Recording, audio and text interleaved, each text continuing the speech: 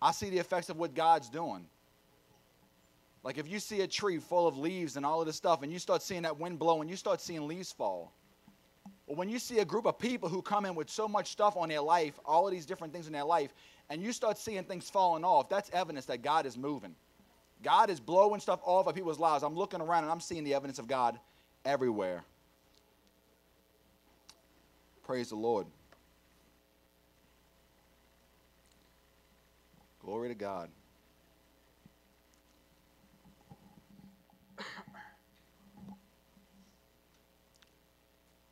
So, I'm having a hard time containing myself today. I'm like an emotional wreck. I am like all over the place. I got joy, I got tears, and I'm a mess. That's what the Lord does. But I'm really excited about not just today, not just today's sermon, not just because I'm preaching, or like I like to hear myself preach or something like that. I'm excited about today. I'm excited about the whole month of July. I'm excited about what God's doing in this ministry. Like I'm thrilled. I'm so grateful to God. So, as Pastor Carl said, we are starting a new series today. That series is going to last the entire month of July, leading up to our July 31st Freedom Encounter. If y'all haven't signed up, again, I encourage y'all to sign up. Listen, the fact that we do this, the fact that we don't charge, the fact that we go through all the trouble of putting this on and studying, that should testify to you about something. If it wasn't productive, we wouldn't do it. We have other things we could be doing on a Saturday. We could be resting and spending time with our family. The fact that we go through all of this stuff is because we know how productive it is. We know it produces fruit. We have been through encounters. I got set free from stuff on encounter, soul ties, all different kind of things that set me free. And I've led encounters with Pastor Carl, and I've seen people get set free. So I'm telling you, if you want to get free, sign up. Sign up. We can't force anybody, but the most we could do is make it as easy as we can make it for y'all to get there. It's here. It's free. Just show up and let God just do a work in your life. Amen?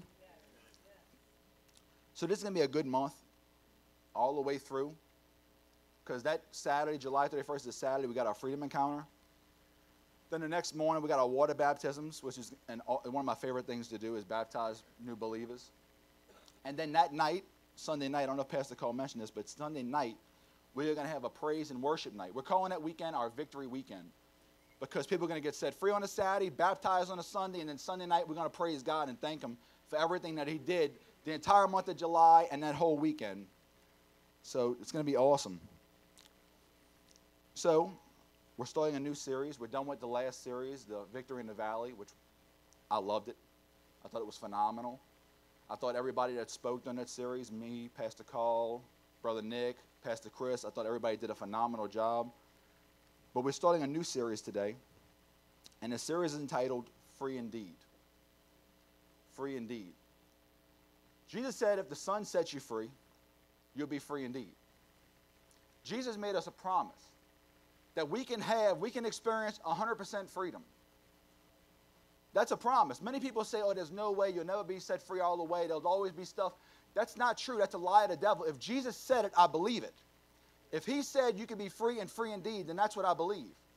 The problem is that most Christians are only experiencing a percentage of freedom, and they're satisfied with it. They're only experiencing 40, 50, maybe 60% of freedom. And one of the main reasons why is because most pastors, most churches only preach on sin. Week in and week out, they're like, repent from sin, turn from sin. And it's like, yeah, you need to. You need to repent, you need to turn from sin. But there's other things you can be bound to besides sin. See, you can get completely set free of sin and still be a slave. And it's like that's all they care about is, oh, as long as you're not sinning. Man, what about me being bound to addiction? What about me being bound to anxiety? What about me being bound to fear? You don't care about that? We need to preach 100% freedom, that you can be free from everything in Jesus' name. Everything. No chains, no shackles, everything. Free and free indeed. With that being said, the message I'm bringing to you today, let's start in our series. I've entitled The Minefield. The Minefield. I believe that freedom starts in the mind. Freedom starts in the mind. The Bible says that as a man thinks, so is he. So you could be set free physically. Listen, there's people in jail who are behind bars who know Jesus who are set free mentally. There's people out here in the world that aren't behind bars that are bound in their mind. And the Bible says, as a man thinks, so is he. So if you in your mind are a slave to something, you're a slave. If you're bound to something mentally, you're bound. Freedom has to start here. It has to start in the mind.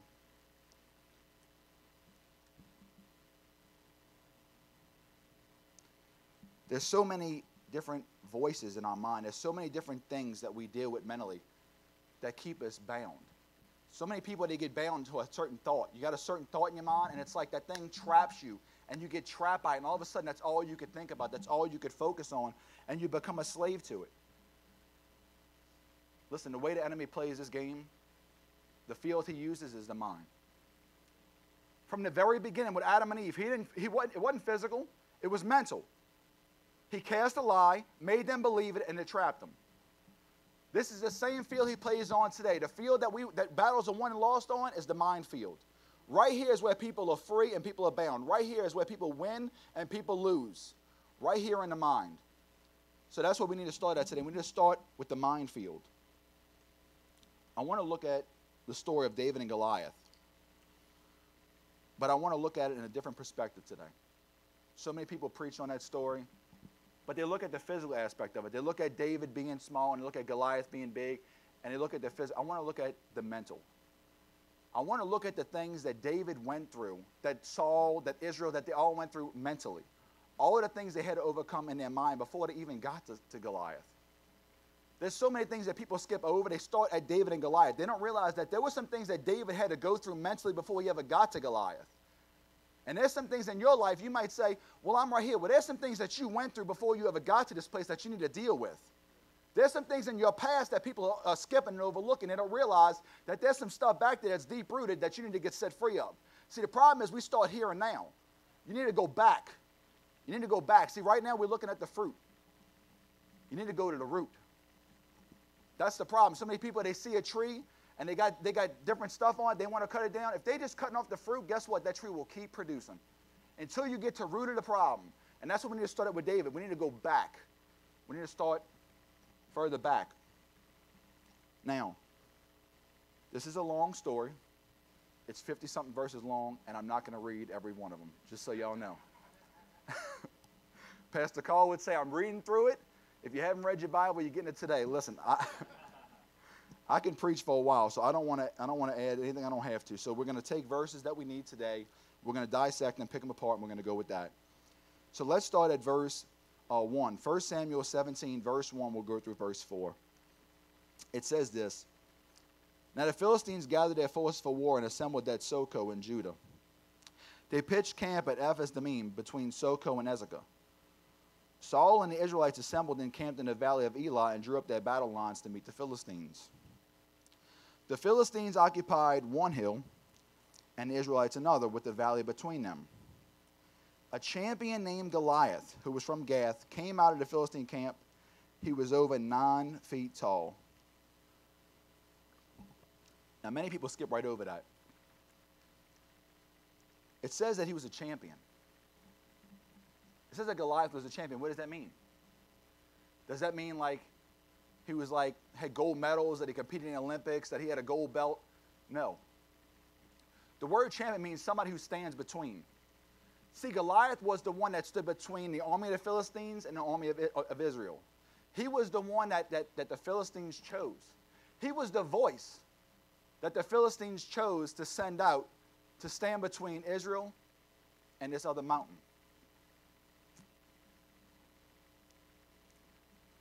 We all have a mental giant. A voice that the enemy uses day in and day out. See, for 40 days, they sent Goliath out. 40 days. This was the champion. This was the one that they chose to stand between them and Israel. And every one of us has a champion that's standing between us and something else. A voice that the enemy uses. See, and every one of our voices are different. But guess what? Every day he sends that voice out. That voice that says you're not enough. That voice that says you don't measure up. That voice that says you're worthless. You're not saved. You're not forgiven. You're not loved. You're not accepted. Every day the enemy chooses a champion to send out against your life. Every day. And what does that champion do? He stands between you and your destiny. He stands between you and your future. He stands between you and all that God has for you. And if you don't subdue that giant, you'll be just like Israel, stuck on the same mountain for a long period of time. There is a champion that the enemy has chosen against you. There is a voice that he sends out against you. And that voice's job is to paralyze you. Let me tell you something. Goliath knew where they were at.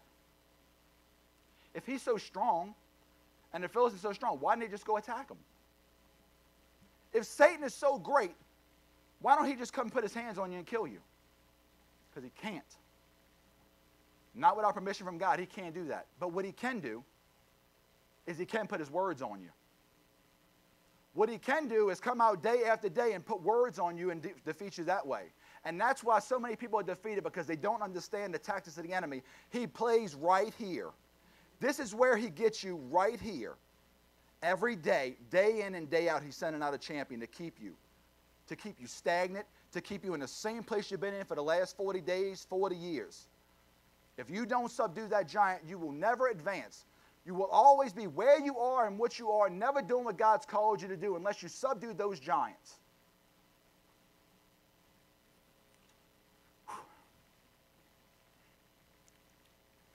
Let's move on. Let's go to verse 8 through 9. It says, Goliath stood and shouted to the ranks of Israel, "Why do you come out and line up for battle? Am I not a Philistine? And are you not the servants of Saul? Choose a man and have him come down to me. If he is able to fight and kill me, we will become your subjects. But if I overcome him and kill him, you will become our subjects and serve us." So there was a deal that was made. Goliath said, listen, this is how it's going to go. I'm their champion. You pick a champion. And I'm going to fight him. And if he beats me, we'll be your slaves. We'll serve you. But if I beat him, then you'll be our slaves forever, for the rest of your life. That's the deal. You see these giants that you face? The deal is, if you don't beat them, you'll serve them.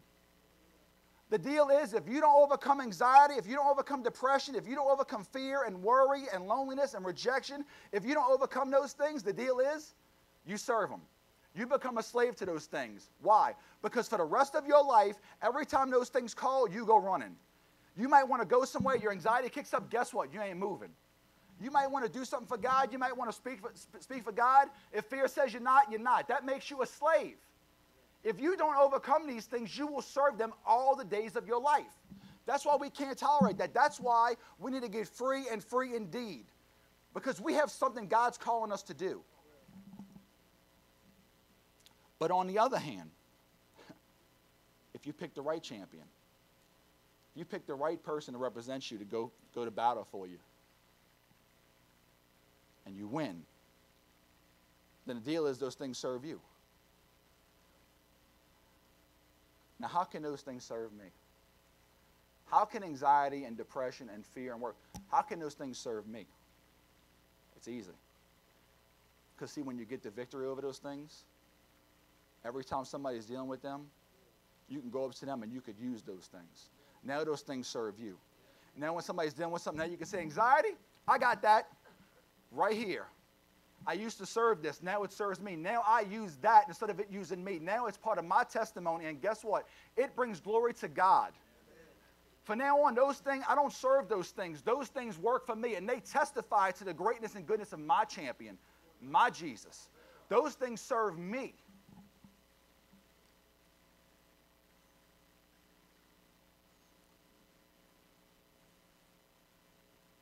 Now let's look at some of the verses that were heard on that field. Let's go verse 10 through 11. Then the Philistines said, "This day I defy the ranks of Israel. Give me a man and let us fight each other." On hearing the Philistines' words, Saul and all the Israelites were dismayed and terrified. The first voice that was heard on that field, on the minefield, was the voice of fear, anxiety, hopelessness, and discouragement. That's the first voice that was heard. When Goliath started speaking, it says that they were dismayed. They didn't move. Fear will paralyze you. Fear will keep you from going and doing anything for God. And fear is just a word. Fear doesn't physically do anything to you. Fear is a word. It's a lie from the devil to keep you from moving, keep you at bay. Fear will paralyze you. Fear will keep you from doing anything for God. Let me tell you something. The church is dealing with a spirit of fear. Believe it or not. You say, how is that true? If the church wasn't dealing with fear, this world would have been won over.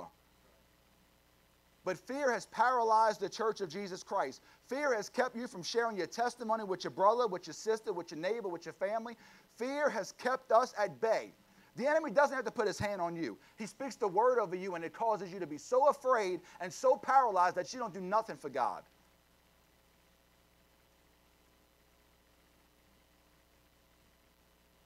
The next voice is the voice of David's brother and King Saul. Let's read on. David asked the men standing near him, what will be done for the man who kills the Philistine and removes this disgrace from Israel? Who is this uncircumcised Philistine that he should defy the army of the living God? They repeated to him what they had been saying and told him, this is what will be done for the man who kills him. When Eliab, David's oldest brother, heard him speaking with the men, he burned with anger at him and asked, why have you come down here? And with whom did you leave those few sheep in the desert? I know how conceited you are and how wicked your heart is. You came down only to watch a battle. Now what have I done, said David. Can I even speak? He then turned away to someone else and brought up the same matter, and the men answered him as before. What David said was overheard and reported to Saul, and Saul sent for him. David said to Saul, let no one lose heart on account of this Philistine. Your servant will go and fight him. Saul replied, you are not able to go out against this Philistine and fight him. You are only a boy, and he has been fighting from his youth. Do you hear all the voices that were spoken against David here that we just skip over? Like we just focus on David and Goliath. Do you see all the voices that were coming against David?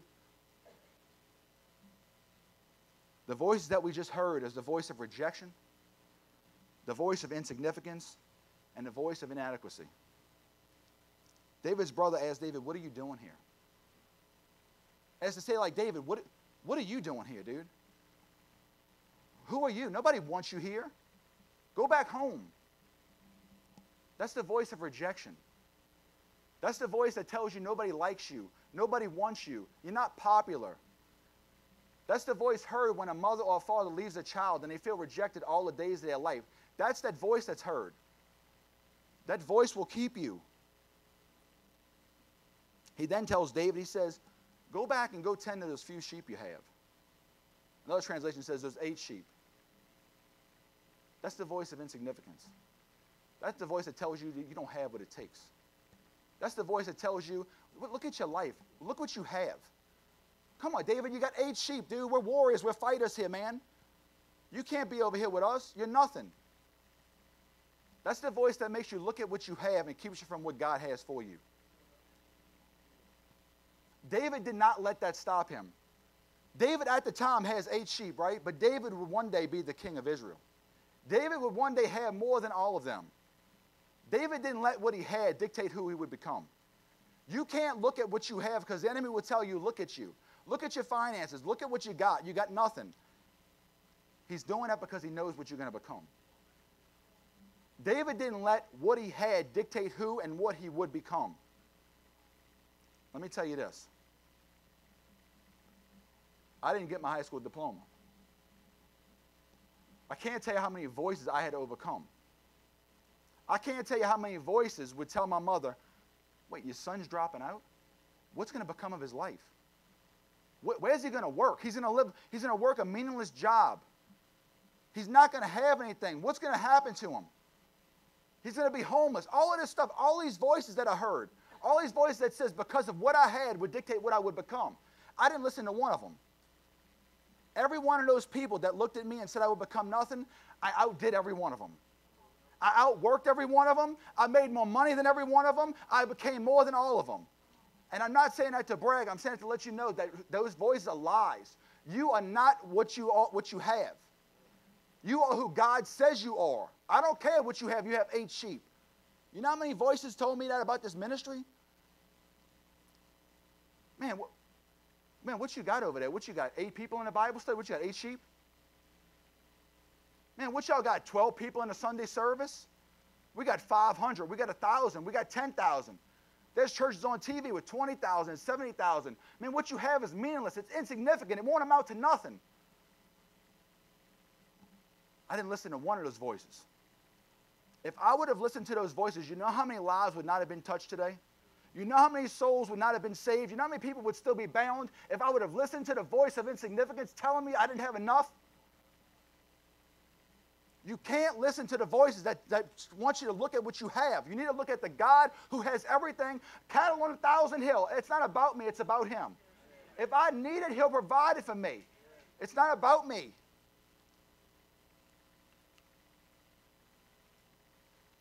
Y'all with me?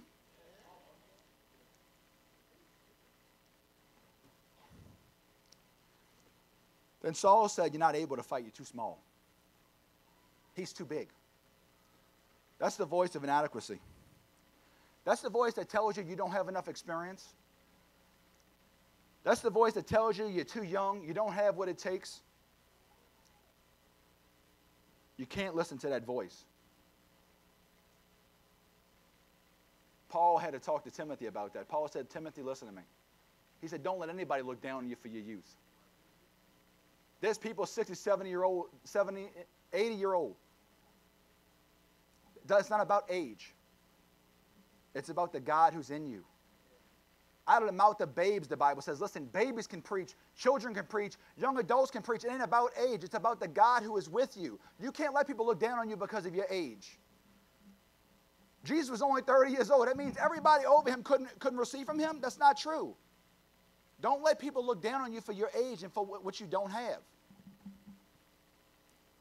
Now let's go on to the next voice. Verse 34 through 39. But David said to Saul, your servant has been keeping his father's sheep. When a lion or a bear came and carried off a sheep from the flock, he said, I went after it. I struck it and I rescued the sheep from what? From its mouth. When it turned on me, I seized it by its hair. I struck it and I killed it. Your servant has killed both the lion and the bear. This uncircumcised Philistine will be like one of them, because he has defied the army of the living God. The Lord who delivered me from the paw of the lion and the paw of the bear will deliver me from the hand of this Philistine. Saul said to David, go, and the Lord be with you. Then Saul dressed David in his own tunic. He put a coat of armor on him and a bronze helmet on his head. David fastened on his sword over the tunic and tried walking around, because he was not used to them. I cannot go in these, he said to Saul, because I'm not used to them, so he took them off. So Saul gives David his armor. Now, David's a young boy. Saul, the Bible says, stood head and shoulders over the rest. So Saul is like this big man. And Saul puts this armor on David, and it's too big for him.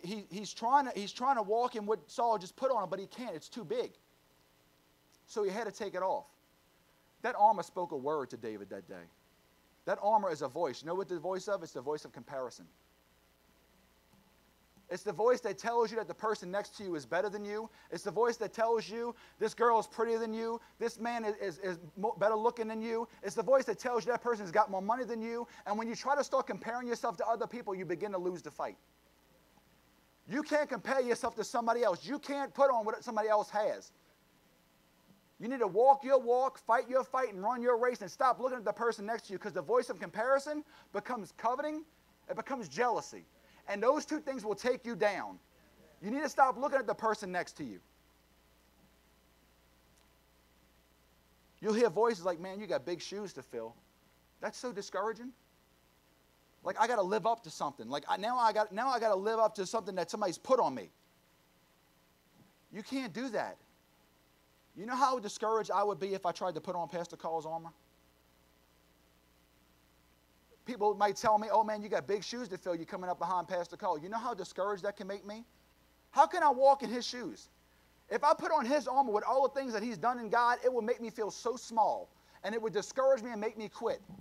But I'm here to tell you, he didn't get to where he's at because he was looking and comparing himself to somebody else. He got to where he's at because he was looking at God. And he was going after God. And he didn't worry about the man next to him. I have my own walk, my own race, and my own fight. And I got to live and do what God has called me to do. And you need to live and do what God has called you to do. God has made you unique. If God wanted you to be like somebody else, he'd have made you a twin. You are unique. You are fearfully and wonderfully made. You are special. And you have a purpose and a plan and a calling on your life, and you need to stop comparing yourself to the person next to you. That will hinder you. Stop comparing yourself.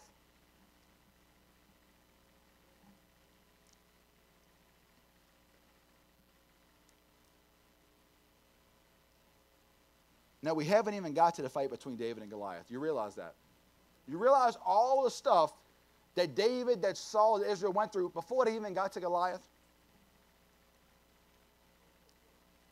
People don't even look at that. They don't look at all the stuff that David just went through. David could have been discouraged. David could have left. David could feel defeated, hopeless, rejected. He could do all of those things. By the time he got to Goliath, he could be so beat down and so worn out from everything he's been through. And that's how it is with us. You see, people look at you, and they don't look at what you've been through. They think that their story starts right here when they met you. They don't realize your story started when you were born. They don't realize all the voices, all the things you had to overcome. And they look at you and they're like, man, why are you so angry? Why are you so depressed? Why are you so lonely? Man, because I've been through some stuff. My story didn't start right here. You pick up the story of David and Goliath, man, you got to look back. You pick up my story, man, it didn't start here when you met me, when you walked in the building. My story goes back. I've been through some stuff.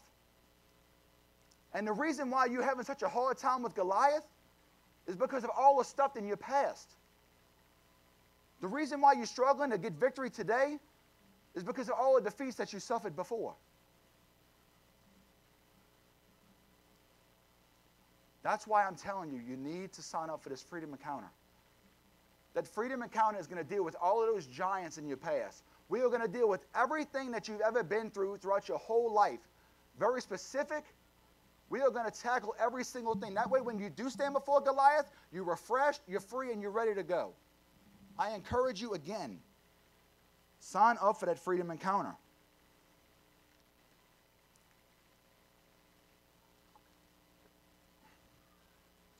Now let's finish the rest of the story. Verse 40 through 51. It says, then he took his staff in his hand, chose 5 smooth stones from the stream, put them in the pouch of his shepherd's bag, and with the sling in his hand approached the Philistine. Meanwhile, the Philistine, with his shield bearer in front of him, kept coming closer to David. He looked David over and saw he was only a boy, ruddy and handsome, and he despised him. He said to David, am I a dog that you come at me with sticks? And this Philistine cursed David by his gods. Come here, he said.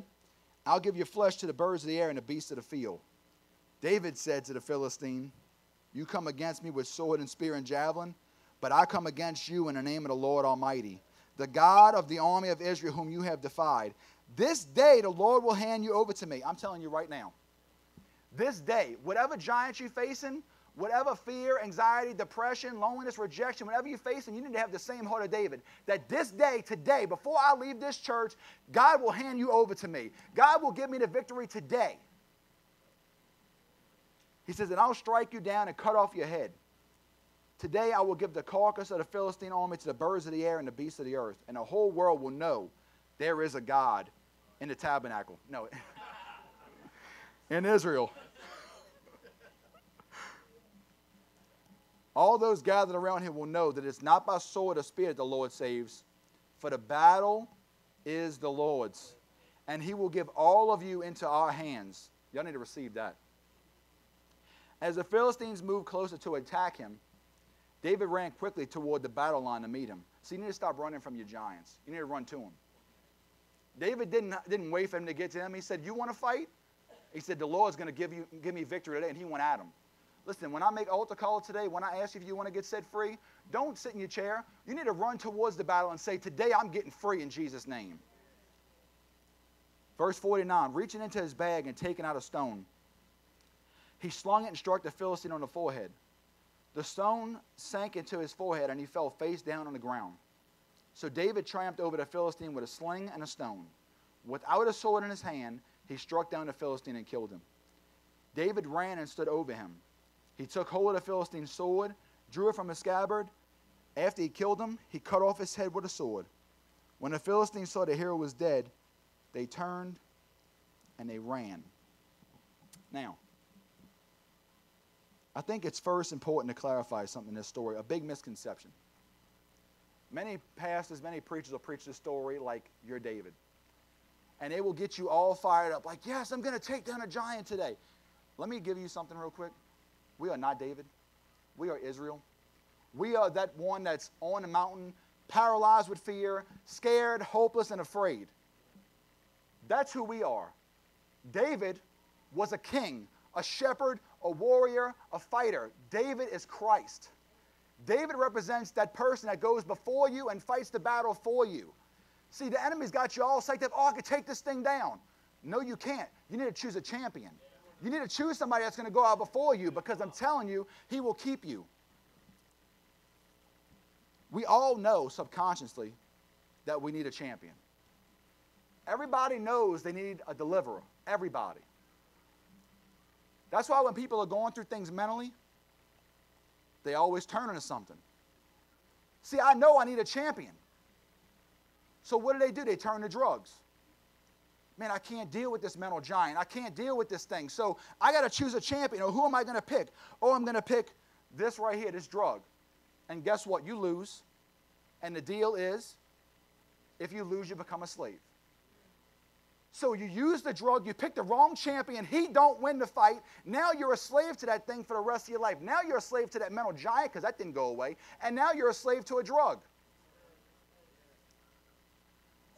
You pick alcohol, you pick prescription medication. Why are people picking all these things? Because everybody knows they need a champion. The problem is they're picking the wrong champion. There's only one champion who saves and delivers. His name is Jesus. There's only one champion. I'm liking this sermon, y'all. I'm enjoying this. Now, David told Saul, now hear this. David told Saul, he said, I killed the lion and I killed the bear. What would you think if some young boy, says he was handsome, like, what would you think if some like young boy came in through the door, like all dressed in like preppy clothes and was like, yeah, I just killed a lion and a bear? You'd be like, no, you didn't. No, you didn't. They probably looked at him like, this dude, what is he talking about? So Saul says, you want to go fight, go fight. So David goes out. I'm sure everybody is probably watching him. All the Israelites are probably like, this dude's about to get slaughtered. They probably were like, watch this young kid. He's going against Goliath. He's going against the biggest giant they have. He is about to get, and they were probably like, wait up a second here. Did he just throw a stone? Did he just take down that giant? They probably were like, wait up a second here. This dude is legit.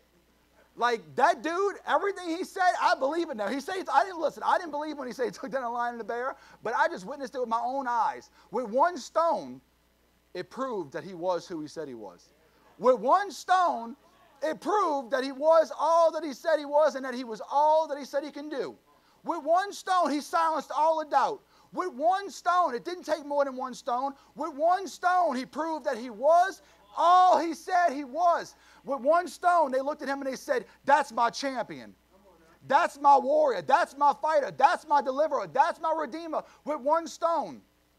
All these claims he made, now I believe them because of one stone. Jesus made some claims too.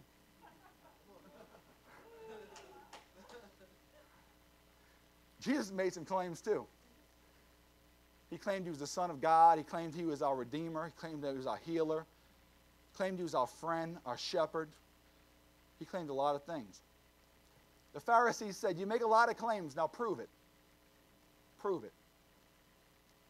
He said, I'll prove it. He said, bury this man.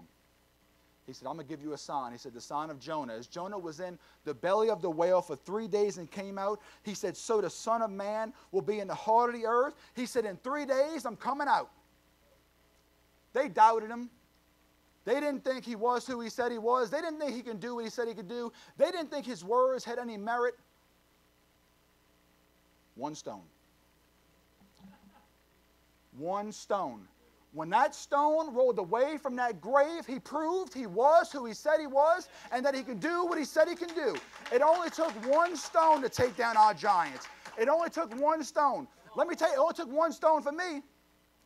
Guess what? He rolled away my stone. And when my stone rolled away, he proved he was all that he said he was. Because this man was in darkness. This man was bound in death. I had nothing.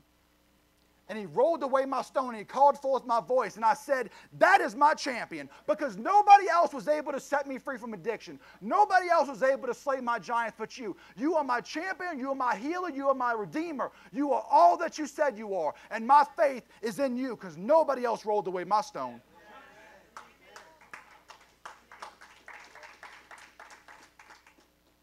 With one stone. That one stone slays all your giants. You want to know how? Because everything was rotten on that one stone. If that stone was not removed, then everything he said meant nothing. The cross without the resurrection means nothing. Many men died on the cross. But that resurrection proved everything. Everything he said about you, because of that stone, is all true. Everything he said he can do for you, because of that one stone, is all true. Every word. He didn't just talk the talk. There was a lot of great gurus and a lot of great teachers and a lot of great philosophers, and they all had this great teaching and theories and all this stuff. None of them beat my giant. None of them overcame the grave. That is every man's greatest giant. Only one with one stone overcame your greatest giant. That proves he is who he said he is. That's how my giants are slayed, because every time that giant tries to tell me something, because of that stone, I can go to the Word and I can say, nope, God is who he said he is, and this is true, and I know it. That's how my giants fall. One stone, one God, one champion.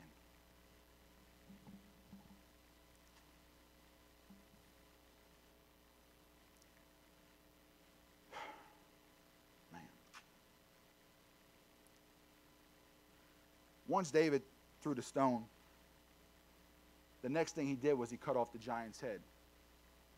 He cut it off with a sword. The Bible says that we have a sword. Sword of the Spirit, the Word of God, the Word of truth. That is your sword. And I believe it. See, now I'm using that sword. Why? Because I just saw my giant fall with a stone. The Word of God is the Word of truth. Do you know how you overcome every lie from the devil? Do you know how he cut off that giant's head that was spewing out all of those lies? With the sword. The Word of truth. It slays every single lie the devil has to you. Everything he says about you. How do you beat him? With the sword of the Spirit. It's all about faith. People don't realize everybody's got faith. It's all about what you put your faith in. The reason why you're bound is because you're putting your faith in all of those lies of the devil. The reason why you're bound is because you're putting your faith in everything he's telling you. You believe those lies. Otherwise, they have no hold on you. When he tells you you're no good, you're nothing, you're not going to amount to nothing, you're addicted, you'll always be addicted, all of these different things he's telling you, nobody wants you, you never measure up. The reason why those things have hold on you is because you put your faith in those things. You put your faith in what the enemy says and it binds you. You put your faith in what the Word of God says and the Word will set you free. You want to get set free, believe what God said and stop believing everything else. That's where freedom comes. Now I want to look at the voice of lies versus the voice of truth. Let's start with the voice of fear versus the voice of truth. You're dealing with fear. Psalm 23:4. Even though I walk through the valley of the shadow of death, David said, I will fear no evil, for you are with me. Your rod and your staff, they comfort me. You dealing with fear? David said, remind yourself that you have a shepherd. What is a shepherd? A shepherd is somebody who cares for the sheep, tends the sheep, cleans the sheep, feeds the sheep, protects the sheep, loves the sheep, all of these different things. When you start really believing that instead of the lies of the devil, when you start believing that God is your shepherd, that he cares for you, protects you, provides for you, and loves you, what can you possibly be afraid of? You need to believe that. When you believe the voice of truth, the lies go. Fear leaves. God is my shepherd. He's with me. I don't fear. What should I be afraid of? What can man do to me? The voice of rejection versus the voice of truth. You feel rejected, right? What does the Word of God say? Ephesians 1:5. He predestined us to be adopted as his sons through Jesus Christ in accordance with his pleasure and his will. You feel rejected, the Word of God says you've been adopted. Do you know what that means? We don't get to pick and choose our children. We don't get to pick and choose whether it's a boy or a girl, their height, their hair color. We don't get to pick those things. But when you adopt somebody, when you adopt a child, you have to go looking for that child. When you adopt a child, you pick that child. You want that child. You receive that child. The fact that you were adopted means that somebody was looking for you. It means that somebody handpicked you. It means that somebody wanted you and accepted you. How can you feel rejected when the Word of God says that God wanted you, he adopted you? How could you feel rejected when you believe that?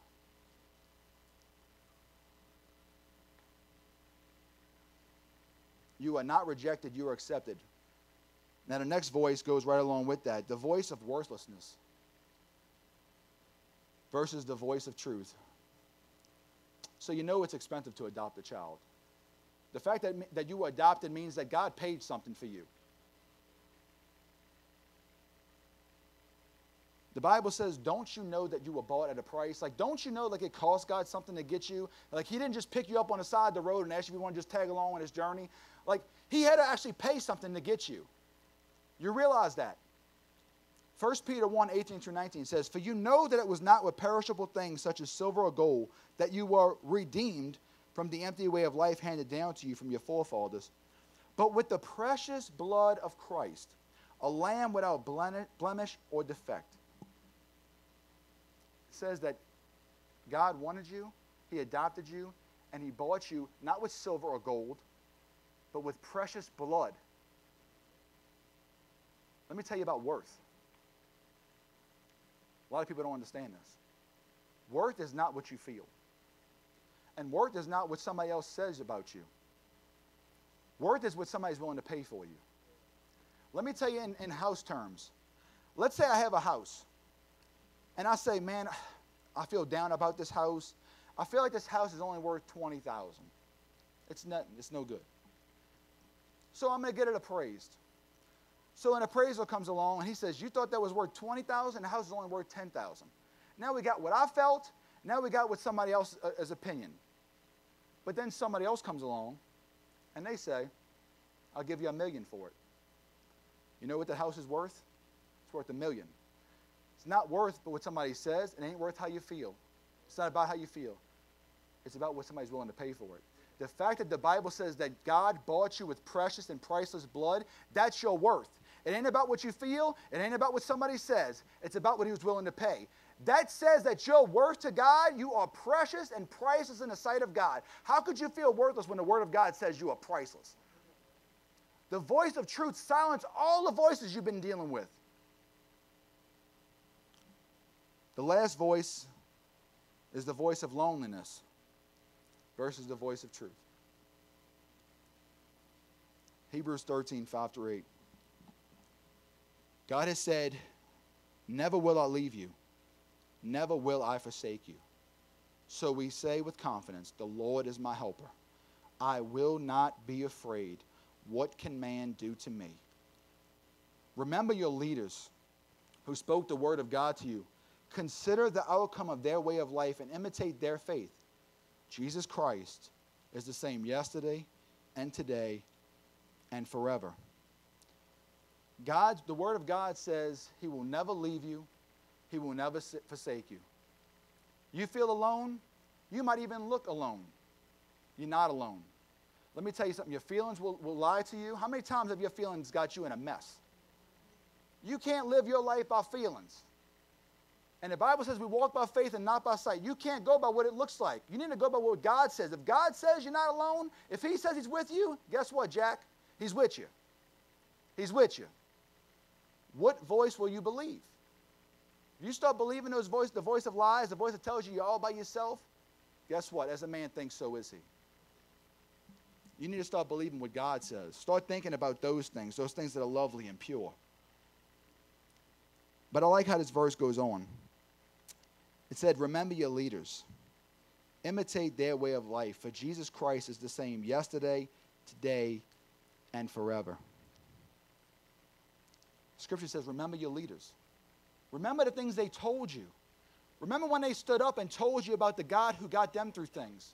Why?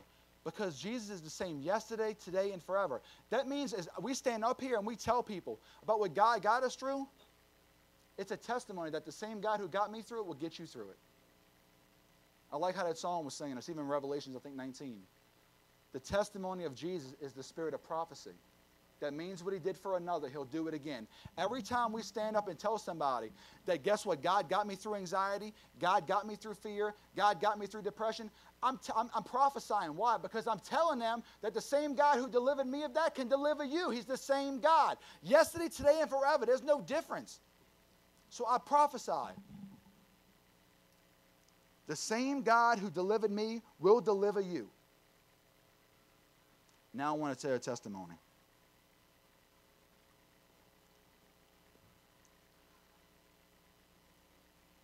So, I feel qualified to stand up here and speak on this subject, on mental illness, on mental bondage. Not because I'm just some preacher, but because of my experiences.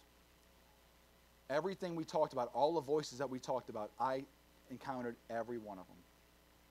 I dealt with every one of them. Depression. Let me tell you something. I used to sit before I got saved, and I would have no problems. Everything's going fine in my life, and it was like a wave of depression would come over me. And I would tell the person I was with, I would say, I don't know what's going on. I just feel like all of a sudden I'm depressed, and they didn't understand it. Man, just stop. Stop thinking like that. Change your ways. And see, like I was talking about the word of God versus the word of the devil. But sometimes God delivers differently. God will deliver you by the word, but sometimes God has to deliver you by his mighty hand. Sometimes things that we're dealing with mentally are more than just changing our minds. Sometimes it's a sickness. Sometimes mental things are literally an illness. It would literally be like you're looking at somebody who's getting ready to catch a cold or get the flu, and you tell them, stop it. They're like, I would love to stop it. Like, I would love to just change my mind, but I'm feeling sick. Like, this thing is on me, man. I used to struggle with depression bad. And I would just have to sit there and just deal it and ride it out. Anxiety? Let me tell you, I don't know anybody who's had anxiety as bad as me. Not yet. When I was 10 years old, and I've never shared this story publicly, just a couple people here and there. When I was a young boy, I struggled with anxiety so bad, and I didn't know what anxiety was. And so it started in like kindergarten. It actually started in first grade. When I would be brought to school, I felt like a prisoner. My anxiety would start so bad, and I felt trapped. I felt like I would look at the clock like, when am I going to get set free of this prison I'm in? And it had nothing to do with school. I had no problems at school. It had nothing to do with that. I was struggling with anxiety. And so all throughout my elementary, I would fake sicknesses. I would fake like my stomach was hurting. I would fake like I had headaches. I would fake all of these different things just to break free from this trap. Finally, I get to 5th grade, and it's still on me. And I remember I was in class, and I told the teacher, I said, listen, I said, I feel like I got to throw up. She said, well, go to the bathroom. They were on to the way I was doing things. They were on to it. They didn't know what I was dealing with. And so I go in the bathroom, and I'm in the stall, and they got some other kids in there, so I'm acting like I'm gagging. You know, I'm acting like I'm throwing up, trying to put on this show. And I go back, and I told the teacher I throw up. She says, yeah, just wait till after the school day and then go home. So I go home, and I'm in the bathroom, and I'm trying to gag and force myself to throw up, and I threw up. And now looking back, I know it's spiritual. So I told my grandma and my mother, I said, I threw up, you know. So they were like, okay, you probably have the flu. So after 2 weeks of still throwing up, they were like, well, maybe we need to bring you to the doctor. I go to the doctor, he puts me on some medication, I'm still throwing up. And so I'm not stopping, like I refuse to go back to this prison. And so now I'm in a hospital. They admit me into East Jefferson Hospital, where I would spend a year of my life in a bed with IVs in my arm because of anxiety. Every night, 4 in the morning, nurses would come in, change my IVs. My veins would be popping out because they were so swollen. 10-year-old boy. I couldn't take it. I spent a year at East Jefferson until finally they had nothing else for me, and they brought me to Children's Hospital, where I would spend another year of my life. I spent a year of my life dying at Children's Hospital. But by the end of it all, I was pale white, my face was sunk in, I was literally dying because I would rather die in a hospital than live with anxiety. Finally, they brought a doctor in from Texas, from Houston, and he thought he had what it took to heal me. He said, we're going to do stomach surgery. So I literally let these people cut on my stomach because of my anxiety. Because I had rode this life for so long, I didn't know how to back out of it. And it's like the enemy was telling me, oh, you're in it now, you have nowhere else to go. So I was literally willing to die. I remember one morning I woke up with a tube down my throat all the way into my stomach as a young boy, and I had to sit there while they pulled it out. Full of blood. So after the surgery, I made a commitment, I made a decision. I said, you know what?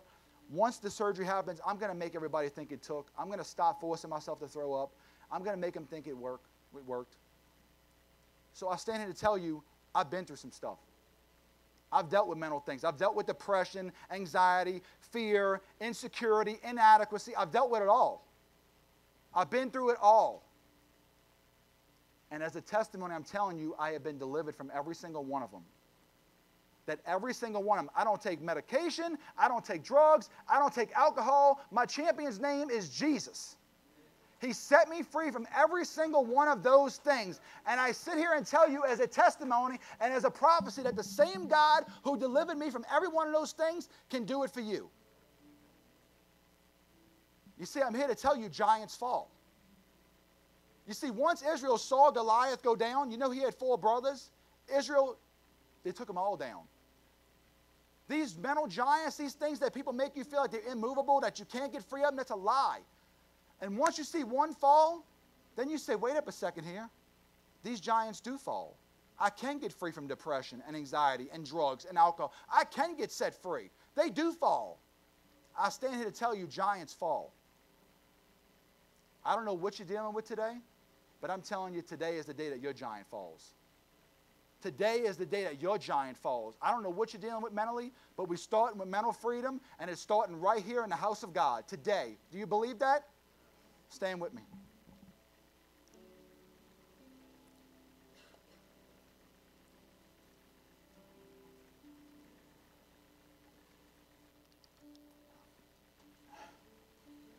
If I could have every head bowed and every eye closed. The first mental giant we need to deal with this morning is a giant of fear.